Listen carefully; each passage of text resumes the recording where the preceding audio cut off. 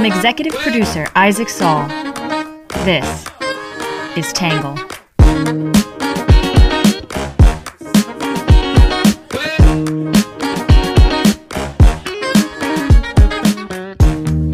Good morning, good afternoon, and good evening. Welcome to the Tangle Podcast, a place where you get views from across the political spectrum, some reasonable debate and independent thinking without some of the hysterical nonsense you find everywhere else.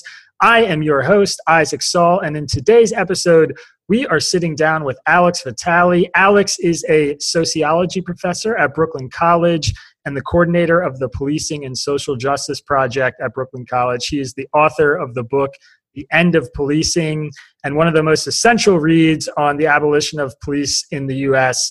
His writing has appeared in the New York Times, The Nation, USA Today, many others. Alex, thank you so much for being on the show. It's great to have you here. Oh, well, you're most welcome, Isaac. So there are so many places we could start. Obviously, police reform is a huge issue in America right now. It's at the front of everybody's mind with the Derek Chauvin case. I read your book last year, which I enjoyed a lot. I recommend it to anybody who's interested in sort of the case for abolishing the police. I found it really compelling, despite going into it being sort of pre-biased to the opposite side of you. And I definitely want to talk about it. But one thing I don't really know about you or your work that I'd love to start with is just how you got into this. I mean, what was your path that sort of led you to the positions that you're advocating for today? What could possibly explain this, right? So I actually went to college with an interest in urban affairs and was looking at things like community housing development programs and urban enterprise zones and things like that. And I moved to California in the late 80s and got a job working in housing and economic development policy for the San Francisco Coalition on Homelessness. And it was during that period, though, that we began to see this big ramping up of the criminalization of homelessness. That the city of San Francisco, like a lot of cities across the country during this period, had basically given up on the idea that they were going to house people, and instead turned it into a criminal justice matter, turned it over to the police, and then the police began to start ticketing people, breaking up encampments, harassing people, driving people into the jail system, etc. And this kind of forced me to think about the connection between criminalization and different strategies of economic development. And it basically led me to the understanding that, the city had invested itself in this strategy of subsidizing high finance and corporate headquarters, very much like New York did. And that decision made the city kind of more competitive globally, but it also required all kinds of tax breaks and incentives that kind of bankrupted the city and forced them to cut social services. And the result is widespread homelessness, untreated mental health and substance abuse problems, failed schools, and then this gets turned over to police.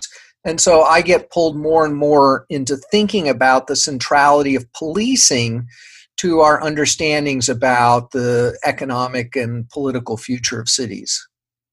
Yeah, and it's really interesting. I mean, in your book, one of the most compelling sections of it to me was about this very issue. It was about, comparing the different ways certain municipalities and cities have handled homelessness and how, it's sort of a common sense thing if you stop to think about it, that if you send police out to arrest people who are having, mental health issues or facing drug addiction and living on the streets, that's not really a great way to get them help. It sort of just throws them into the court system. They go in debt because they have tickets and fines. And, I'm curious, are you seeing anywhere in the U.S. where people are solving for this problem in a way that you hope they would? I mean, are there programs out there that are working right now to address this without police? Yes, I think the best thing to look at are cities that are using various forms of what we call a housing first approach. And this is the idea that we should not be focused on emergency shelters, transitional housing, all kinds of therapeutic interventions, much less criminalization. We just need to put people into housing. And yes, some of these folks have mental health problems, substance abuse problems, etc. So we need to put in place support services to help people maintain that housing.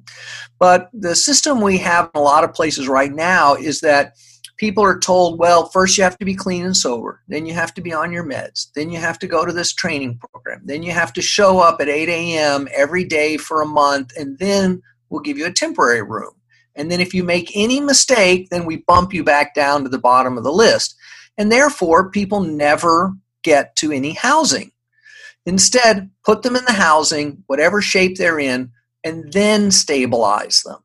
The problem is cities don't want to do this because they don't want to really intervene into housing markets. They don't want to start building housing. They don't want to pay for the production of low-cost housing.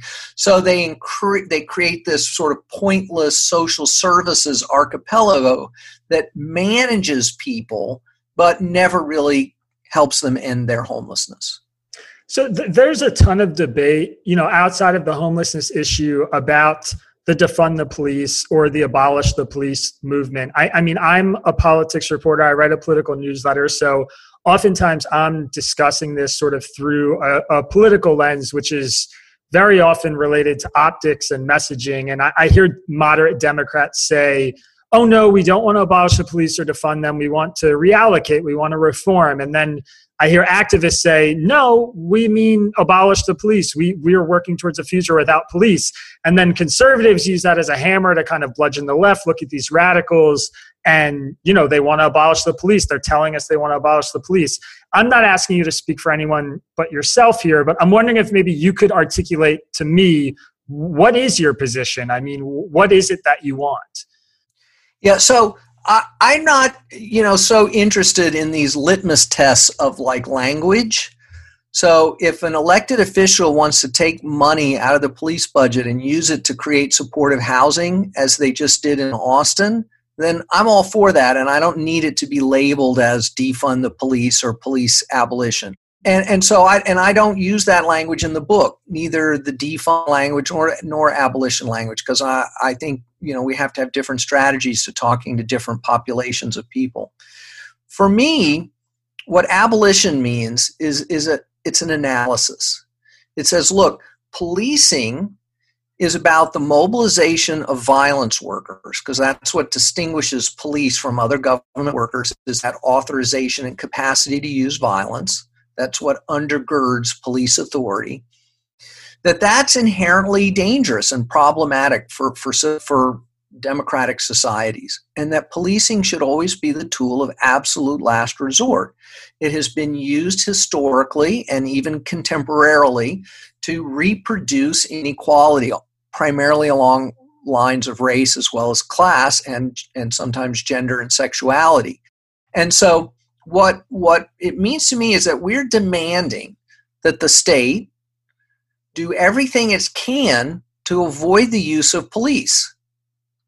And to the extent that we can't figure that out, then maybe we need some violence workers to handle some very small number of things. But when we look closely at what police actually do, it has very little to do with violence or serious crime. They're chasing homeless people around and patrolling school hallways and dealing with mental health crisis calls and waging the war on drugs. And they just shouldn't be doing any of those things. And that analysis helps us to avoid the mistake of thinking that we can fix the violence and racial disparities of policing with things like implicit bias training or body cameras. That the problem is built into the mission of policing, and what we need to be doing is rethinking the mission of policing.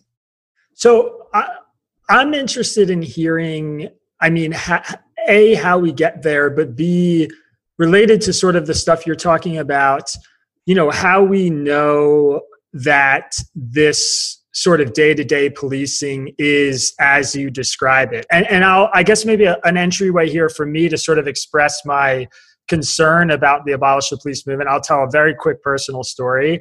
I've been, the victim of crime that I would think maybe police would want to address. I was at home in college at the University of Pittsburgh, and somebody broke into my house.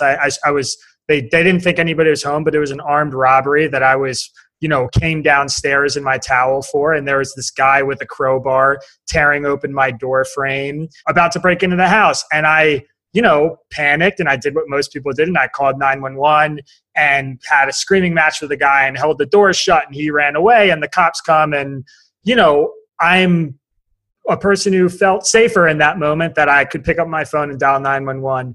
And everything you're saying makes sense. Again, I found your book extremely compelling. I mean, about like the long-term outcomes of this, but how do we get from, where I am in that moment to where, to the future that you want for the cities and the country as a whole? Because I also, feel a little scared about a world where I don't have that resource to go to in that moment to protect myself. So, first of all, did the existence of police prevent that guy from trying to break into your home? No. No. Yeah. No. Did the police arrive in time to catch the guy? No, they did not. Okay, so let's not overstate what the police actually do. They may make you feel better, but they did not solve that problem for you. And this is the way most people experience policing. Policing is what happens after harms have already occurred. And then police sometimes make those harms worse for people. We hear constantly from victims of crime, domestic disputes, etc., that the police came and made it worse, like the case we just had in Ohio.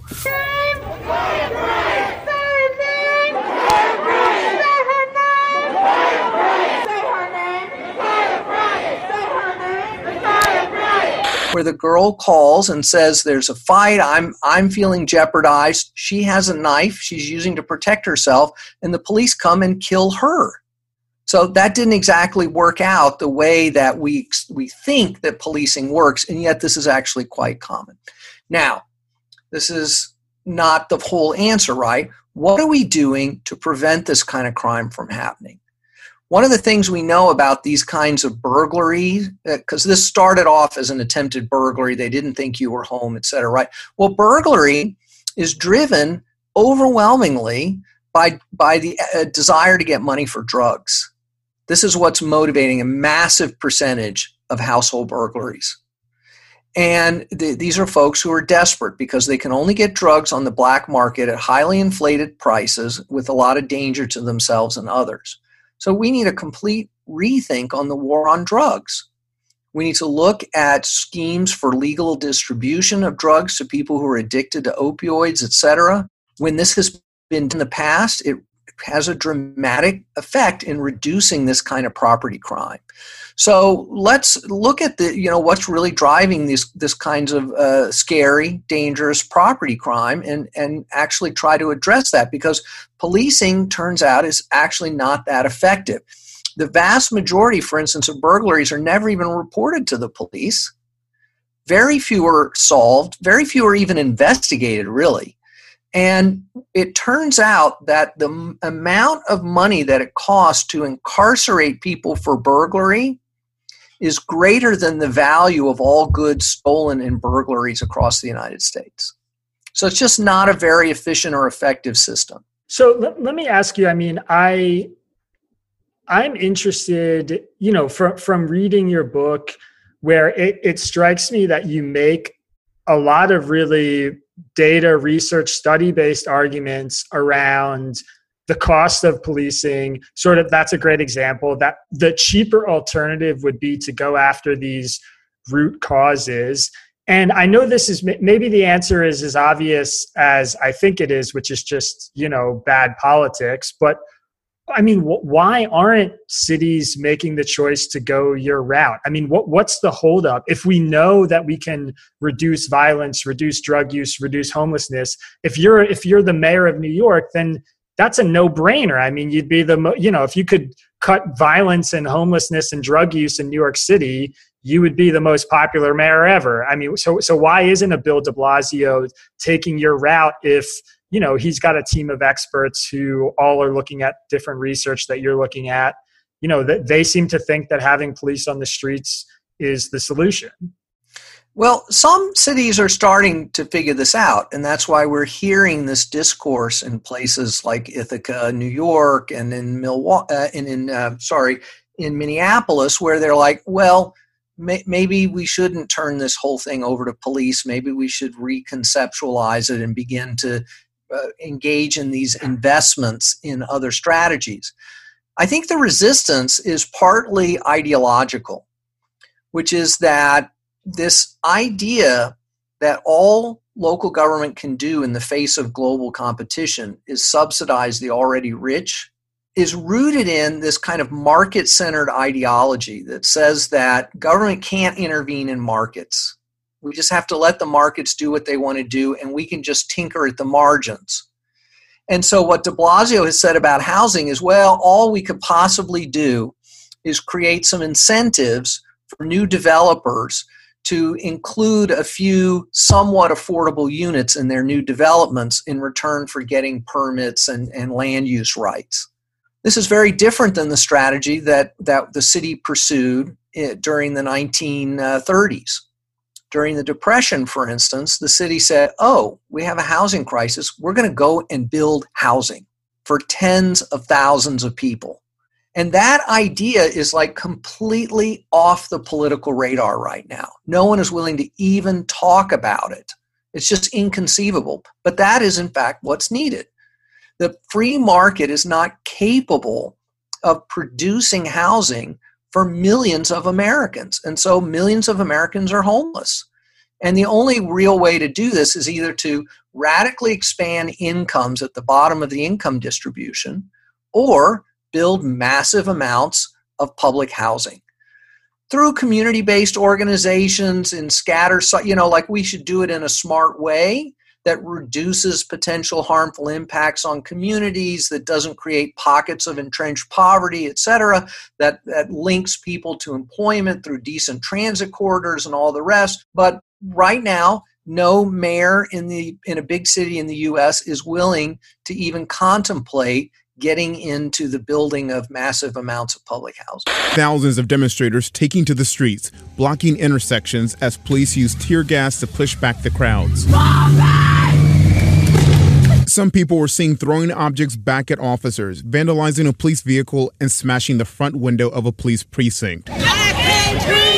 So many others marching peacefully, chanting, "I can't breathe," while demanding justice for George Floyd. So, and maybe housing is your answer to this question, but there are a lot of proposed reforms to address some of these issues, not just around police violence, but around the root causes of, why police are interacting with citizens.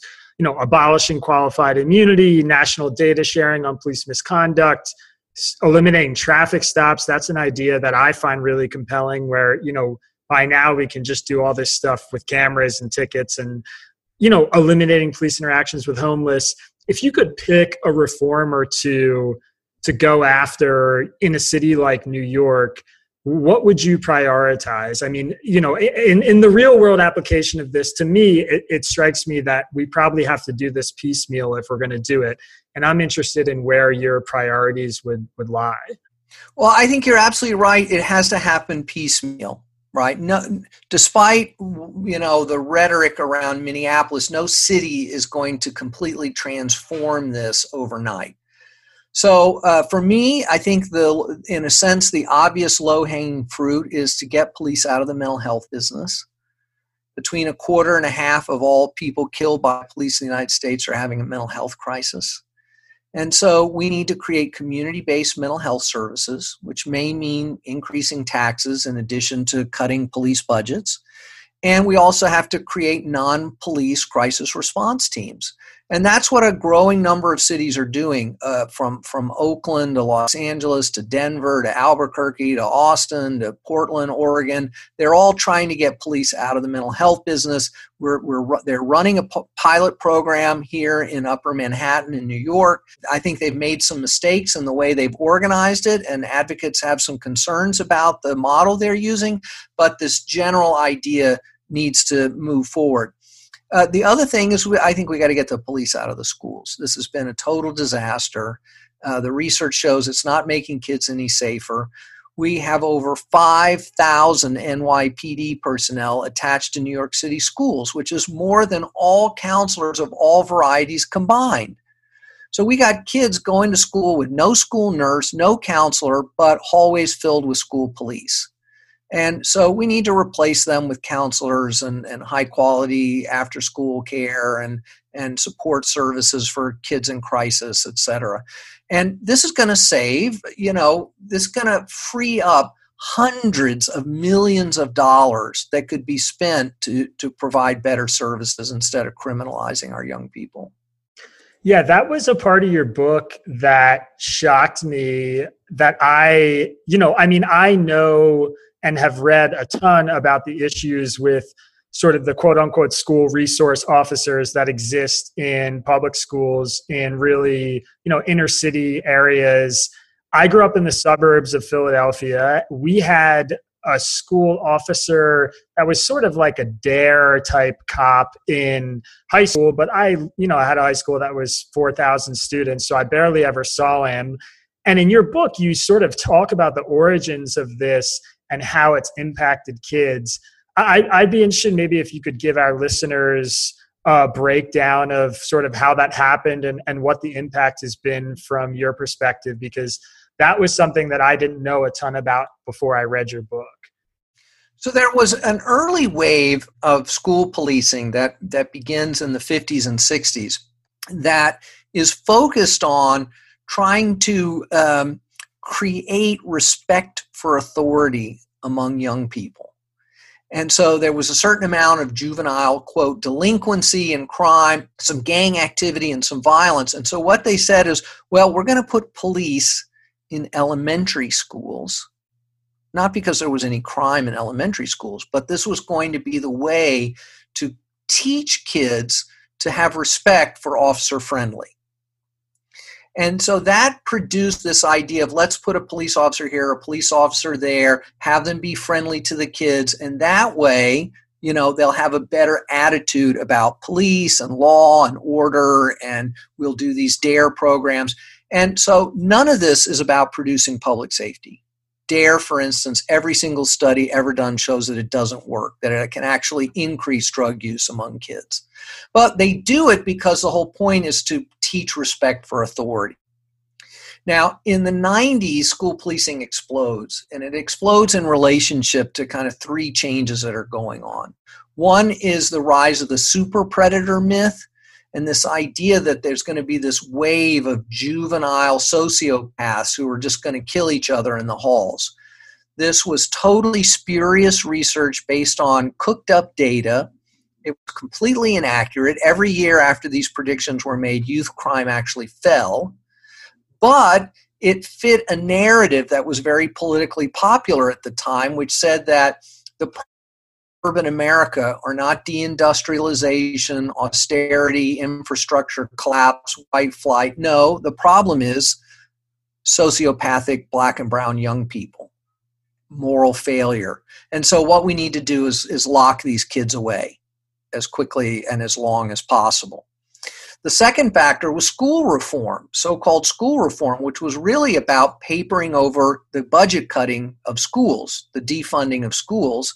So they say, look, we can defund the schools as long as we focus on the essential tasks, reading, writing, arithmetic, and we're going to do that through high-stakes testing, rote learning, and we're going to eliminate all the extracurriculars and support services, and we're going to put in place zero-tolerance disciplinary systems. So this is the so-called Texas miracle that leads to No Child Left Behind. And what it turns out happens is that test scores in some places go up, not because students are smarter, but because what they've done is they've driven the low-performing students out of the schools and into either the criminal legal system or alternative schools that are included in the testing regime. And this is exactly what happened in Texas. They faked basically the test score numbers to make it look like it was working, when really what they were doing was throwing away the lives of 20% of all the students in the public school system. The third factor that's happening here is the Columbine shooting, which happens in the 90s and terrifies a lot of people, despite the fact that there were school police at Columbine that day. And it made no difference, just as there were school police at Parkland High School in Florida, and it made no difference there either, right? But this fear created a lot of political space to say the problems of schools are about violence and young people out of control, not enough teachers, overflowing classes, no support services. So this engendered another round of school police expending at the federal and state and local level. And that's really what got us into this mess. I mean, this to me strikes at the heart of some of the stuff that's been in the news recently. And the Derek Chauvin trial has just told the judge that they have reached a verdict. We're expecting to hear that verdict read between 4:30 and 5 p.m. Eastern time this afternoon. So somewhere around an hour or an hour and a half from now. Obviously, this week, the Derek Chauvin trial happened. The verdict came down. I write in my newsletter sort of the left's take, the right's take, and then my perspective. And I had taken a pretty hard stance on this before the verdict came down that, it was clear to me charges needed to be brought. I watched a lot of the trial. I found the prosecution far more compelling than the defense. And, once it did come down, there was sort of an interesting mix of reactions in the political and advocacy space where there were some people saying, this is like the bare minimum. And this was sort of the perspective that I felt, which was like, we watched a cop kill somebody in a 10-minute video, and he, his police chief testified against him. Experts examining the use of force testified against him. All these witnesses testified against him, and he got prosecuted. Like, great. This is the least we could do. And then there were other people who were like, this is sort of a watershed moment in the fight against police violence. It's setting a precedent for police. It sends a message to officers across the country. I'm interested, what was your perspective of this? I mean, is it going to change anything? Do you think there's momentum being built for these kinds of reforms because of a ruling like this? How does it sort of move the space that you're operating in? Well, I think that first we should understand the guilty verdict as being the result, in large part, of the intensity of the movement and the anger in the country, right? You mentioned how vigorous the prosecution was. You mentioned how many officers were involved in testifying against Chauvin. Well, that is extremely rare. What we generally see in these cases is the prosecutor refusing to bring charges, intentionally dismantling the prosecution and subverting it by muddying the waters in all kinds of way, and the police closing ranks behind the accused officer, and then a finding of not guilty. The other thing is that in the rare cases where someone is found guilty, and it usually is because the department decides they want to get rid of this person, for either political reasons or whatever, nothing changes. And we're already seeing in the wake of this case, right, the police unions and other bodies saying, see, the system worked. We had a bad apple, we convicted him, we got rid of him, and now we can go back to waging the war on drugs and the war on crime, war on gangs and, vice raids and all the rest. And so nothing really changes as a result of it.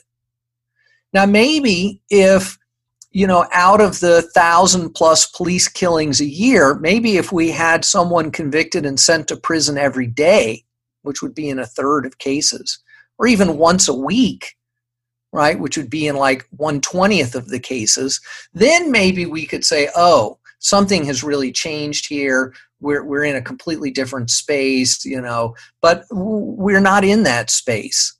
I don't think many people in the movement expected that this verdict would have some effect on the nature of policing. I think they just felt it was a bare minimum, and that the real focus is on these budget battles, trying to reduce the scope and intensity of policing. That's where the real action is, and that's where the real organizing is, people showing up to budget hearings, lobbying city council members. And the idea that we're going to reform police through body cameras and putting a few more cops in prison, I don't think many people hold water with that anymore. And that's why, the signs last summer said defund the police and not put killer cops in jail. Because people have tried that and they don't think it's going to help. Lester, it's just an incredible reaction here. A few moments ago, this entire crowd erupted in cheers. They started chanting all 3 counts. And the reaction can best be summarized by Bree Graham. She's the woman I spoke with just before this verdict was read, who told us that she had been traumatized watching this trial. Bree, what is your reaction? And when that verdict was read, what went through your head? I honestly, I don't really have the words for it right now, and I'm trying to take everything in. And it feels like we can take the day to celebrate that we're finally getting a taste of justice. And then tomorrow we move on to Dante, and we keep doing this until they give us what we need across the board.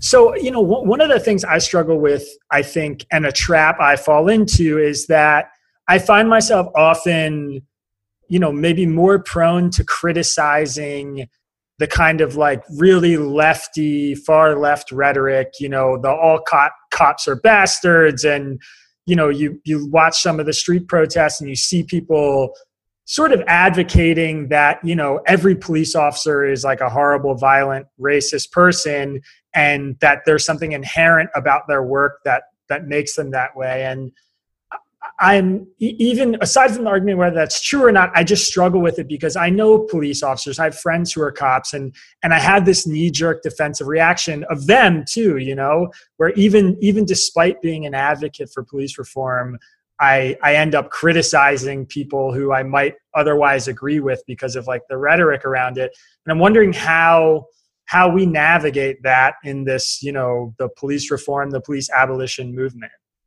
Well, the street protests are the reason that we're here today, right? Having these conversations. They've been essential on forcing the public conversation about these issues, but they're not the only expression of the movement. There's all the work that's happening in neighborhoods that involves real organizing among folks who have to struggle with both insecurity and over-policing.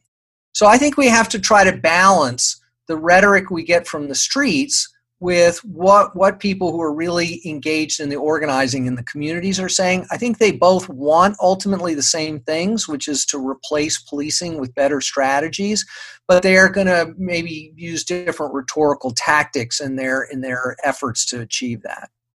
Throughout the coronavirus pandemic, there's been a lot of debate about sort of where violent crime stands and where it's going in the United States.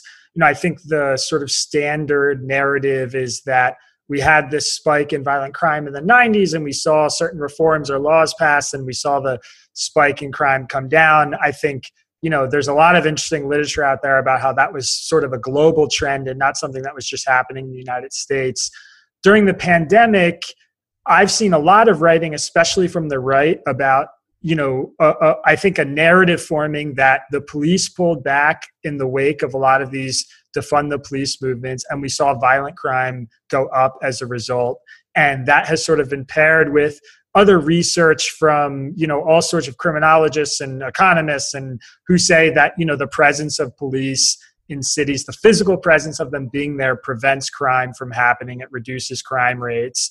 I'm interested, what your reaction is to that narrative, what you've been seeing during the pandemic and over the last year, if you think there's some validity to that, if you think it's backwards, where you sort of land on, I guess, the construction that we've seen police pull back, we've seen crime go up, and that's sort of been the story of policing over the last year during the pandemic.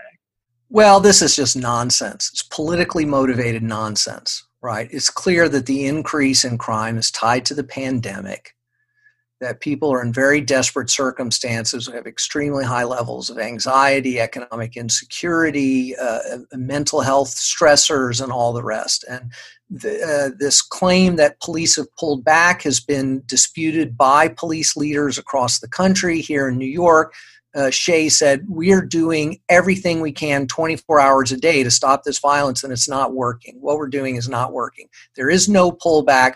We are going full square tilt head on to stop this, and it's having no effect." And I think that's the reality here. So this idea that somehow because Bill Bratton one day said, "Let's arrest more homeless people," that the entire Western world enjoyed a 30-year-long crime decline is, of course, utter nonsense. And frankly, these studies that claim to show, well, we put a few more police on the street one day and there were like 3 less car break-ins, therefore we must have policing on every street corner, is also nonsense. If we disappeared all police tomorrow, would that cause problems? I'm sure it would, right? But that's not what anyone is calling for who's actually doing this work, right? What we're talking about is systematically replacing policing with better interventions. And we do that over time. We test things, we evaluate things, we look at the evidence, right? And then we try new things and we keep advancing this process. But this idea that police are the only possible strategy for producing safety is just utter nonsense and entirely politically motivated. I'm curious. I mean, I really do feel myself moving on this issue into your camp, I guess, the Alex Vitale camp. And I'm curious. I mean, you teach in Brooklyn, you're a New York-based guy. Do you have the ear of police department officials? Are politicians listening to you? I mean, is this a consideration the NYPD is making? Like, where are we in this moment? These are somewhat separate questions, right? So, I mean, sure, I know folks at One Police Plaza, and I've had conversations over the years with a lot of the police leadership, but I'm not really talking to them. They did not create the war on drugs. They did not decide to defund mental health services. They did not pull the counselors out of the schools. These are all problems that were created by politicians and then put in the lap of the police. And a lot of police don't want to be in charge of these things, but it's not their call. This is a political problem. So do I have the ear of politicians? Increasingly, and a lot of candidates in this year's upcoming election have approached me, and I've spent a lot of time meeting with them, reviewing their websites and their campaign literature and their comprehensive plans on public safety. And I'm very happy to have the opportunity to do that.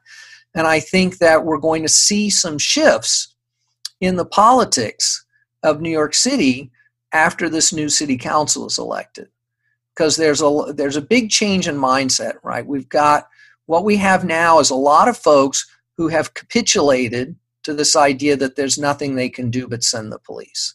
And then they don't want to hear about reducing the police because that's what they've told their constituents is the only thing they can have.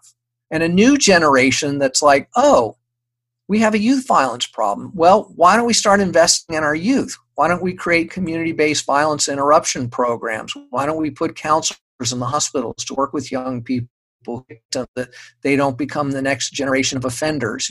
We have real ideas about how to break the cycle of this violence, and it just requires a different political mindset that says that government can actually do something positive here and not just be a mechanism for pushing wealth up the economic ladder. Alex Vitale, thank you so much for your time today. If people want to learn more about this issue, engage this debate, where do you suggest they go? Where can they follow your work? All that good stuff. Well, I'm on Twitter at @avitale. That's with an E at the end. And Verso Books, the publisher of the book, has made the ebook free to download in response to this current round of interest and movement activity around the issue. So there's no excuse now to check it out. Wow, man, I'm a sucker. I paid for that thing. 15 old smackers or something. Alex, thank you so much for the time. I really appreciate it. And let's keep in touch. I hope to chat with you more sometime in the future. You bet, Isaac. Today's podcast was produced by Tangle Media in partnership with our friends over at Imposter Radio. If you enjoyed the podcast, be sure to give it a 5-star rating, share it with your friends, and go check out readtangle.com for more.